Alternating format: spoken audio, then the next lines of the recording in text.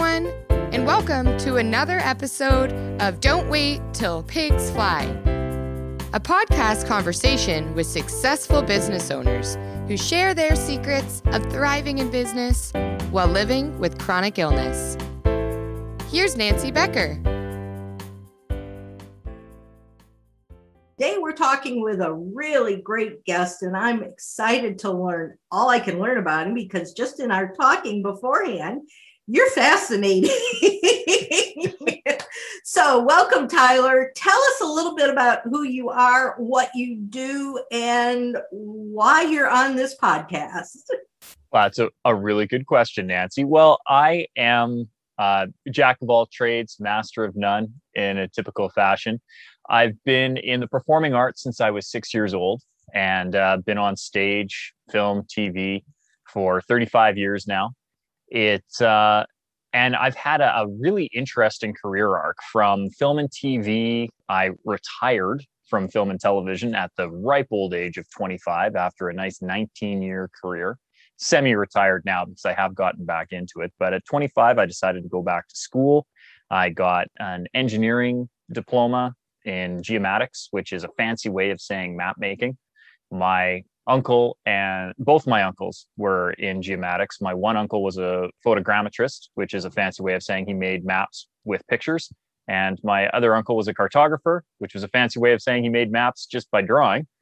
And so geomatics was always kind of in the blood. So I went back and got that degree, started a company that specialized in map making, specifically photogrammetry. And then that collapsed rapidly. But because when you're working in geomatics, your primary client is the Alberta or the government anyways. And you always have to have health and safety as part of any of those government contracts. So I became a safety professional in a roundabout way because I had to take all the safety training to develop a safety program for us. And then when my business collapsed and I was no longer running InView Solutions, then a friend of mine said, "Hey, listen, I need a safety officer and you're really close to having all the qualifications for it. If I pay for your courses, would you come and get that?" So I did that. I became a safety professional. And while I was running around doing these toolbox talks, which are the morning meetings that tell everybody what to do in the morning and how to be safe, a couple of executives had seen me and said, "Listen, you do that really well. I really like some of the things that you talk about. Would you come and maybe give a couple of speeches for us and maybe be our keynote at our AGM or our kickoff meeting or our safety stand down?" And I started realizing that I had this career in speaking, and safety is a very rewarding job to be in, but it's very exhausting. And I prefer using my powers for good instead of evil. So I pivoted away from the safety specifically and started getting into delivering keynote talks. And then the more I did, the more people came up to me and said, "Listen, you do that really well. I'd love to know how to do it."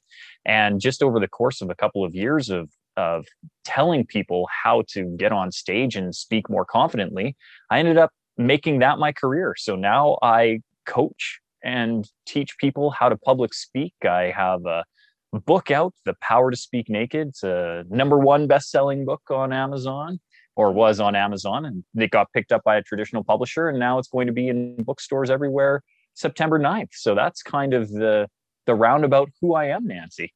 How exciting is that? And I mean, that's a lot of different areas, but you can actually tie them all together. And what I'm interested in hearing is, I don't know whether you know that this podcast is about chronic illness and running businesses. Yeah. And I don't know if you have any sort of a chronic illness, but you certainly do understand what goes on for people who have health and wellness issues because of all your safety.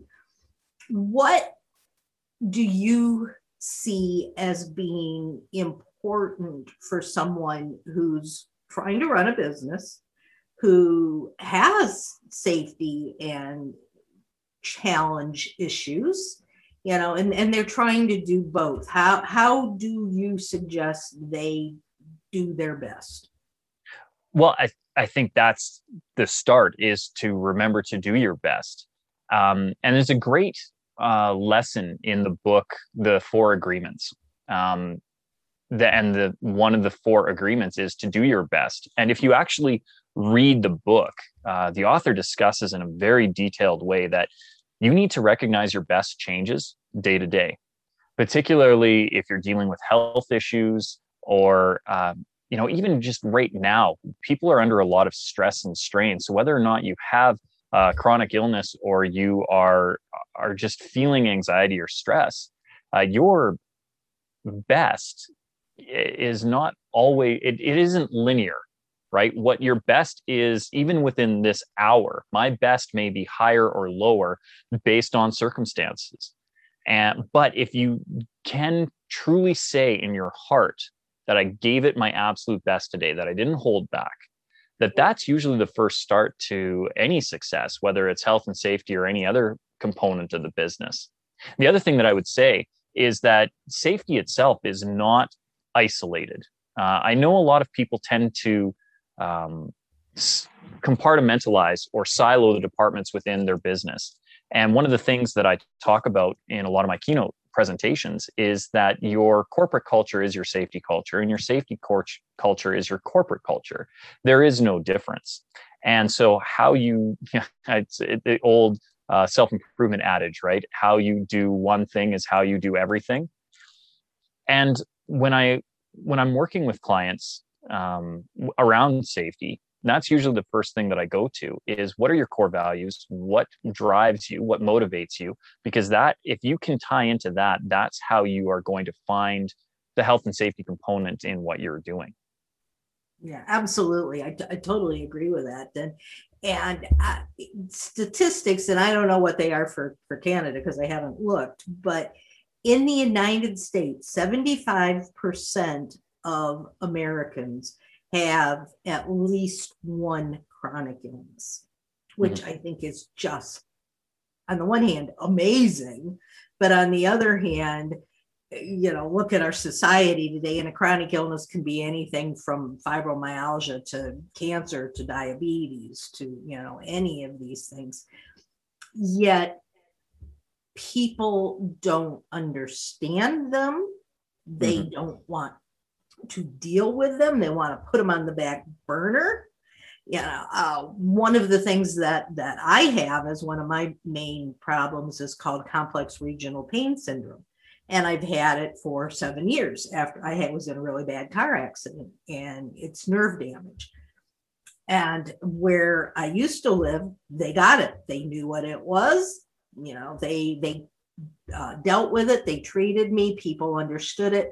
We've recently moved to another state, go to a doctor here. I said, I can't do something as simple as cut my own toenails because the pain is so severe that I can't do it. And my husband has tried and can't do it because just touching me sends me through the roof.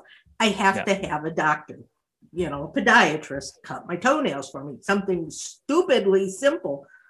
But the doctor sent me to a podiatrist to have my toenails cut. And she says, well, if you can't cut your own toenails, you probably need to have your leg amputated. No. She was totally serious. So, how do you, because for a lot of people, and a lot of people who have these chronic illnesses, these are not observed. They're not seen. They're hidden illnesses, which is what they're often called. And, I'm now in a wheelchair, so it's obvious that there's something wrong with me. But to sit here and look at me sitting in my chair talking to you, you can't tell that there's anything wrong with me. So when we have issues like this and somebody comes up to you and says, oh, come on, you're just being lazy. Oh, come on, cut your own toenails or I'm going to cut off your leg. How do you deal with something like that? Well, I think, first of all, education, right? It's a thing that I learned in safety education over enforcement. I also learned to get second opinions and third opinions. some people get stubborn. You know, if you get enough data points pointing you in one direction saying this is probably the case, you start to see a path. But if you have multiple people saying multiple different things, well, start to find the information on yourself, do your own research. I know when I was 17, I had a medical event. We still don't know if it was a palsy or a mini stroke or what it was, but January 1st, 1997, 17 years old, I woke up and the left side of my body didn't work at all. I could barely get out of bed. I had to hobble up the stairs when I went to brush my teeth. I couldn't keep the toothpaste in my mouth. Like, it was, and you got to remember, at that point, I had been a professional actor for 11 years. I had my entire career planned out. That was going to be a thing that I was going to do. I was going to be in film and TV. And then overnight, when your face and your body doesn't respond to the impulses and inputs your brain is trying to give it, especially at 17, it's devastating. Like, I thought the world was coming to an end. And, I went for all kinds of tests, all different kinds of specialists, and none of them could agree with what it was. I would love to have had a diagnosis. I would love to be able to say, I definitively had a mini stroke, or I definitively had Bell's palsy, or I definitively had this, some neuro something, but nobody could agree. And what I found was that I had to do my own research, because first of all, great, nobody knows what happened. Let's get past this has happened. My face is paralyzed. Let's move on to how do I make it work again? Because I needed to work. Yeah. And I'd go to one doctor and they said, well, because we don't know what the event was, we won't be able to tell you if you can ever recover. You may be this way the rest of your life. And then I went to another doctor who said the exact opposite. Because we don't know what it was, there's a very high probability that you will be able to recover. So which doctor do you think I spent most of my time with? I'm going to recover. Yeah, I'm going to recover. Because a lot of that becomes mindset, right? There are obvious drawbacks to a lot of illnesses, chronic or not. My sister Kelsey has MS. And you wouldn't know, again, outwardly, because she does her absolute best to control and to manage. She makes the people who need to be aware of what, if any, accommodations she needs.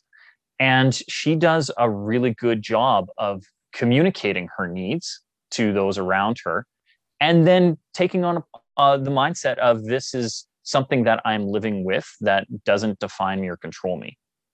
And that was my attitude with getting better, that this was a thing, it happened, but I was going to find the medical professionals who would guide me in my journey to get better, because I had an end goal. I had to, by the end of the year, at least be functional enough that I could move to Vancouver and act, so that I could then go to New York or LA and act, right? Like, it was all about getting in front of the camera and making my face work. And so I spent a good 14 to 18 months doing really intensive physiotherapy, laser acupuncture, chiropractic treatments, holistic treatments, and then traditional medical treatments, physiotherapy, just to get my face to where I can do this now.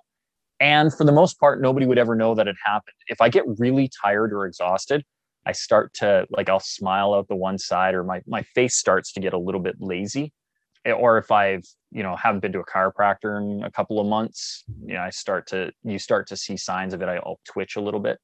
But beyond that, you have to really know to be able to tell. So I would say that the majority of dealing with a lot of this stuff is the mindset you go in. What mind frame are you going with? Are you suffering from, or are you living with? Are you accommodating, or are you, dealing? A lot of it comes down to language. You weren't that way though from day one.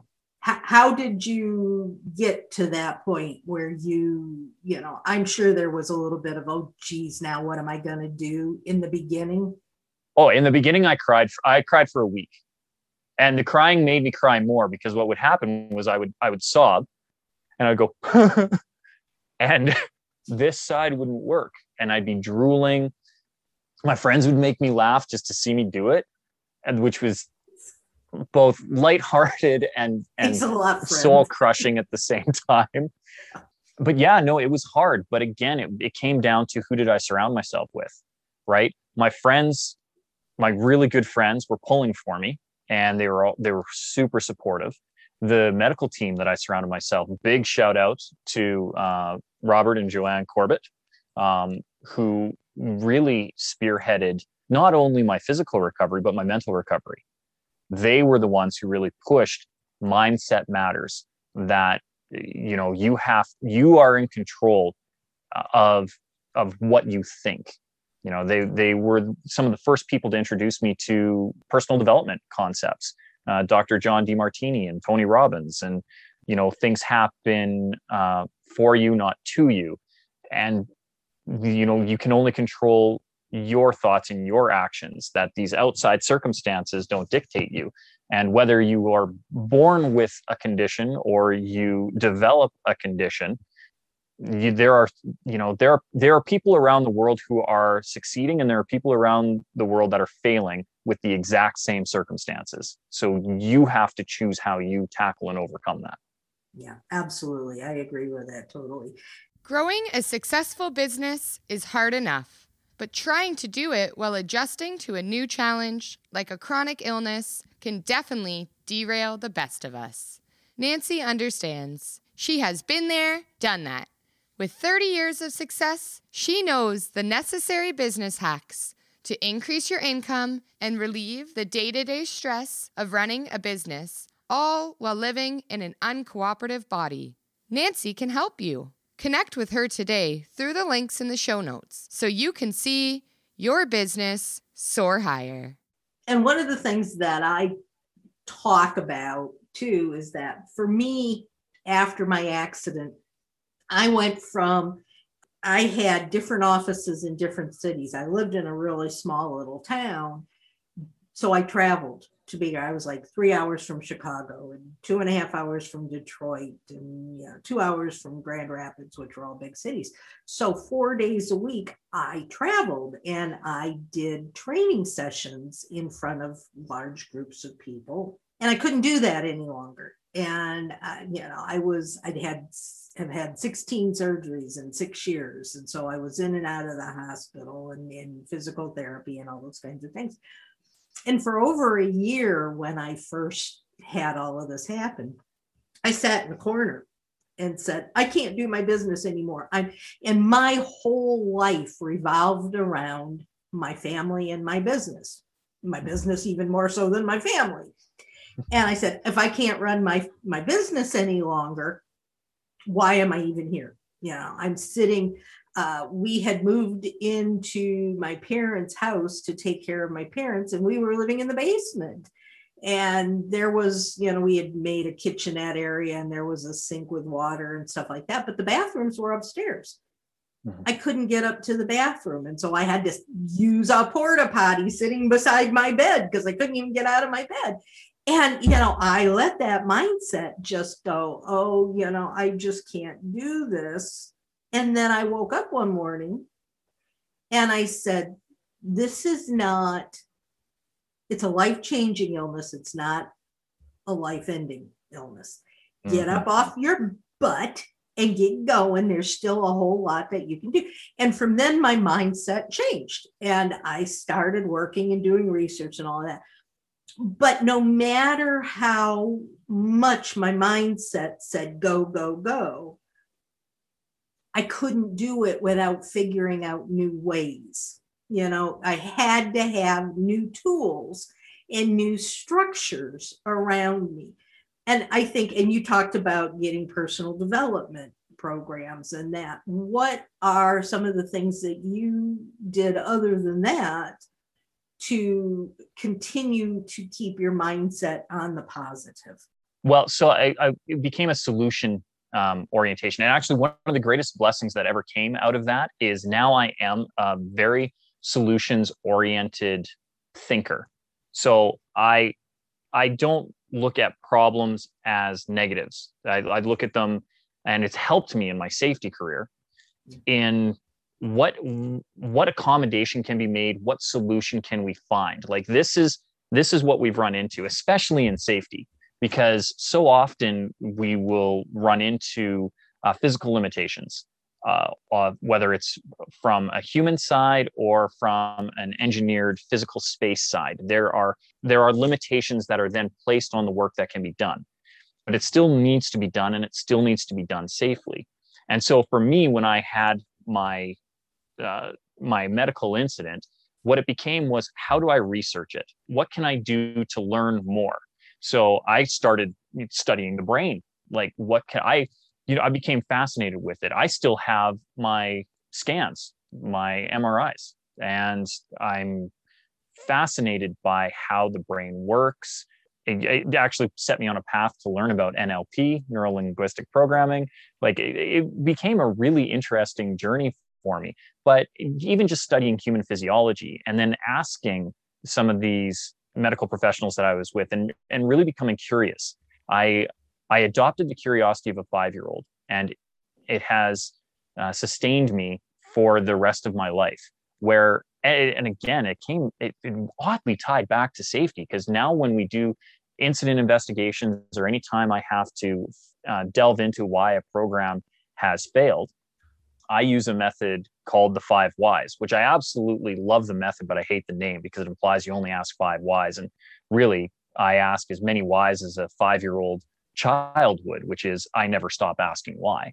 And by doing that, by becoming curious, right? Curious about my environment and why the things are the way that they are, and what can be done, it allowed me to find different things. So, for example, I found the laser acupuncture was something that we stumbled onto as an exploration, where I had read about other studies where people had neurological deficits and had lost function in various parts of their body, and Western medicine couldn't address it, but Eastern medicine had this really good ability. And then they had the laser acupunctures, which became more precise because they could really pinpoint nerve endings, and they could pinpoint with much more precision than a traditional acupuncture needle.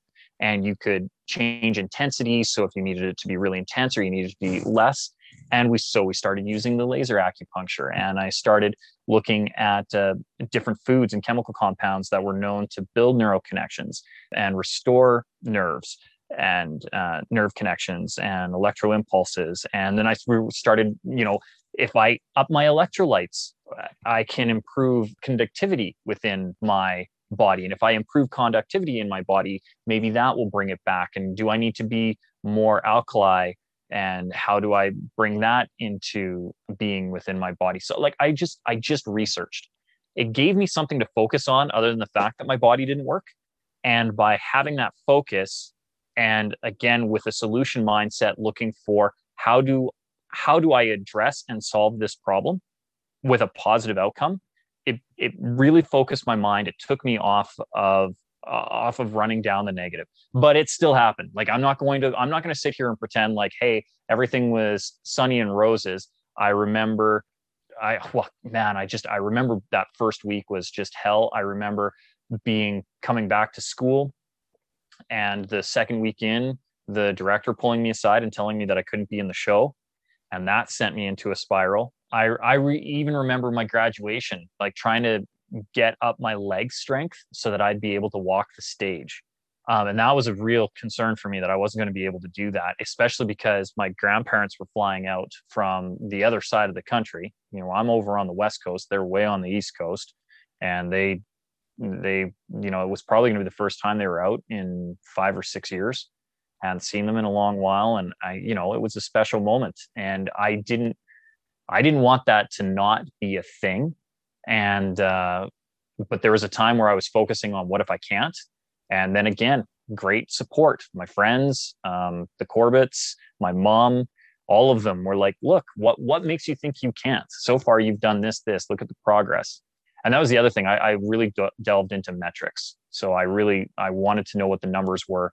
And I could, even if it was incremental progress, as long as I could track it, it made me happy.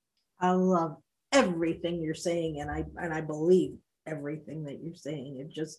It makes so much sense. And it does boil down to you've got two sides to everything. You've got the mental side and you've got the physical, and you've got to somehow or other merge those two together in a way that you come out on top. And I say now to people, I say, this accident was truly a blessing, because I've been able to learn and do and change my thought patterns and everything under the sun, and be able to help and support other people.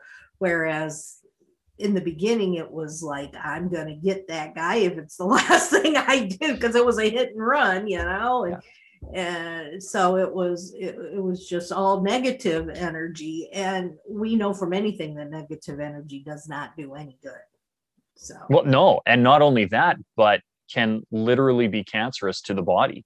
That negative energy will manifest itself in various physical symptoms. And as soon as I was told that too, that was the other thing too. I'm like, well, I'm going to have to, I can't always be positive, but if I can at least keep a good balance, let's call it 80-20, right? 4 out of every 5, if I can keep positive energy within my body, and that's going to do it. And that was one of the things too. I was like, I don't want to manifest anything more negative into here.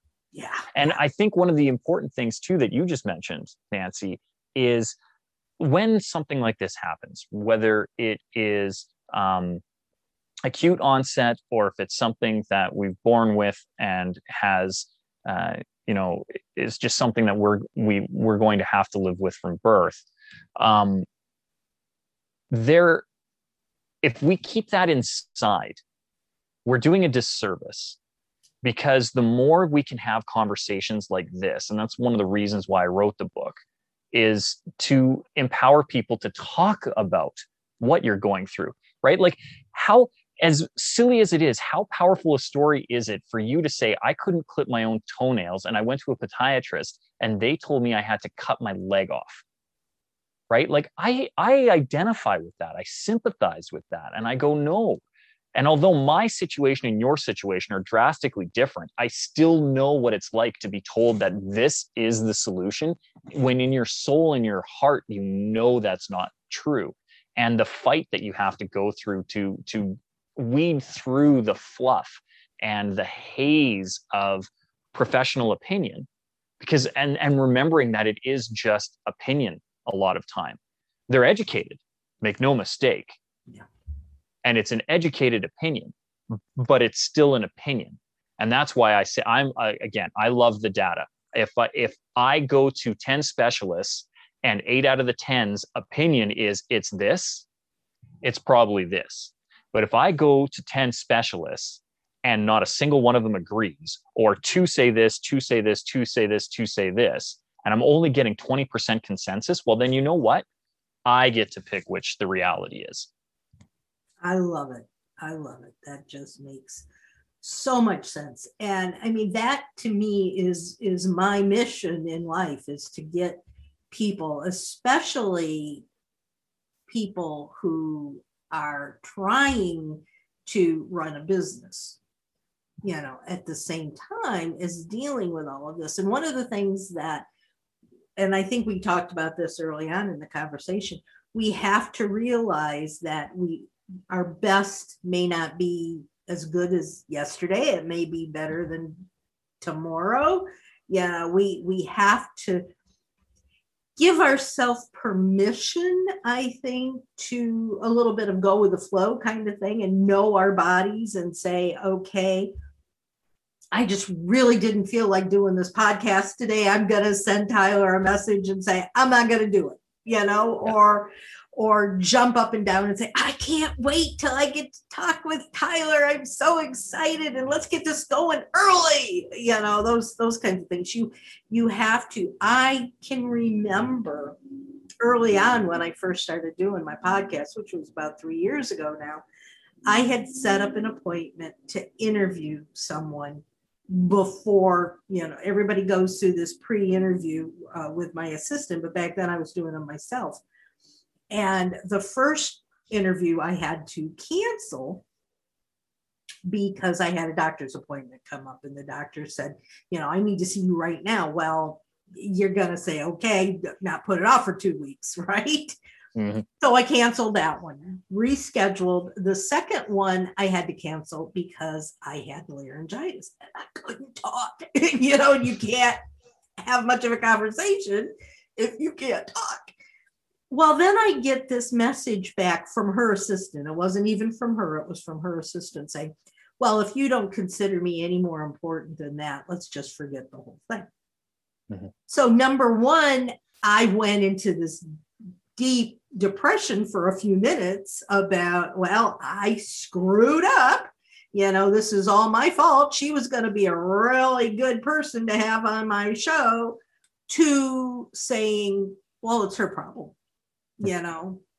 She's the one that's missing out. And again, that's mindset, but it's, you have to allow yourself. And I think you have to be open and honest with the people around you and say, hey, look, this is my reality. For you, it was a little bit more obvious. You had a face that didn't work, but you have to be able to say, this is who I am. And if you allow me to do what I do best, then we're both going to get the best out of it. Well, and you touched on a really good point, and it's one of the things that I do talk about in both my book and any of my online training courses, and that is authenticity is synonymous with self-awareness. You need to know who you are in order for you to come to the table as the best you can be. Mm-hmm. And the thing that you're afraid to say is very likely the thing that your audience needs to hear. And what I mean by that is that so often we try to put on this coat of armor and we try to build these walls and we try to put up these protection mechanisms so that we keep the stuff away, right? Oh, I don't want to burden them with that. I don't want to share that with them. What if they find out? And I think one of the lessons that we can all learn even from that story is that if you're up front, look, this is who I am. This is why I want you on. Now, all of a sudden, there's more context to why you're canceling. And I would say to any business owner, particularly small business owners who are trying to make it but are struggling with the chronic illnesses, that make that a center part, because it's a consuming part of your life anyway. So it's very likely tied into your core values. So your business needs to make that a part of its messaging. That, so I'll give MS as an example, just because it's an easy one for me to understand, right? Kelsey will put charity work up front. So she does business with businesses that support the MS Society, and she donates to the MS Society. So people who do business with her know that you come to me, this is my value, this is my alignment. My wife will donate regularly to anybody who supports diabetes because her father has diabetes. I will support cancer charities, and I also support the food bank. So, these are the things that align with me. So I would strongly advise anybody who is running a small business and goes, well, this is part of the reason why I can't do these things. Well, I challenge you to start telling people, look, this is my small business. This is the chronic illness that I deal with. And this is how I'm supporting myself. This is how I'm supporting others with it. This is how I'm building awareness around it. Because again, you're not the only one who has that illness. You look, it's a good stat in Canada, by the way, is not much further down the line than the States. We're slightly better, but we're very close statistically to that 75%. And so the problem with these things is when we don't talk about them, we feel isolated and alone. And it's not until you say, I have this, and then somebody goes, oh, I have that, or my friend has that. A really, really, really good friend of mine, Vanessa McWilliams, who is a very accomplished speaker herself and would probably be a really good guest on your show, by the way, under my way. Yeah, I'll throw that introduction later. But she's phenomenal and loving and great, and has recently started modeling, but she has alopecia, and so she's bald. And everybody always assumes that she has cancer. And for the longest time, she tried to hide it, and she'd wear wigs. And her turning point was when a couple years ago, her son was 10 years old, and she kind of just didn't want to, they were sitting watching TV, and she just kind of ran her hands through his hair and came up with a big chunk of hair. And then she kind of slowly went around to the back and looked, and he had this bald spot that was starting, and her heart just broke because she remembered being 10 years old and the bald spot starting herself. And then she made it a mission that she was going to normalize alopecia, and that pushed her business, that pushed her coaching practices, that pushed her modeling career. That started to become a center focus. As soon as she was able to come out and say, look, I don't have cancer, I'm not a skinny twig girl, and I'm bald. I'm bald because of alopecia. And she started to discuss what alopecia is and how it's an autoimmune disease, and that she couldn't do anything about it, and that her body attacks her hair thinking that it's sickness. And so she could want to grow hair all she wants, but she's never going to grow it. And, you know, she does this great, when she does her talks, it's so funny. She comes out on stage and she goes, oh, I'm sorry, let me do my hair. And she adjusts her eyebrows, and it's so much fun. Every time I see her do it, it makes me laugh. But that's somebody who is, you know, taking what her illness is and putting it to the forefront and saying, this is a part of me, but it doesn't necessarily define me, but it is going to help guide my mission. It's going to guide my practice. It's going to guide my small business. And subsequently, she's got a huge community. And so other people with alopecia are supporting her. And now, I never knew what alopecia was 5 years ago. It was not even a word in my vocabulary. And now I know every celebrity who has it, from Patrick Stewart on down. And I know other people who have alopecia, and I know people whose kids have alopecia. And now I have this network that when they go, oh, I'm struggling with this, I go, oh, well, you need to talk to Vanessa, because I know that that's what she has. And she has educated me through her social media and through just being her and her business. And you know, that's really interesting, and it brings up a couple of, it goes back to my point about doctors down here. What complex regional pain syndrome used to be called is RSD, reflex sympathetic dystrophy. When I originally got diagnosed with that, I was told I was going to have a lobotomy. So not only are they cutting off my leg, they're getting rid of my brain. But then RSD got to be known, and people understood what it was. But I still thought, I'm the only one. I've never heard of anybody else who has this.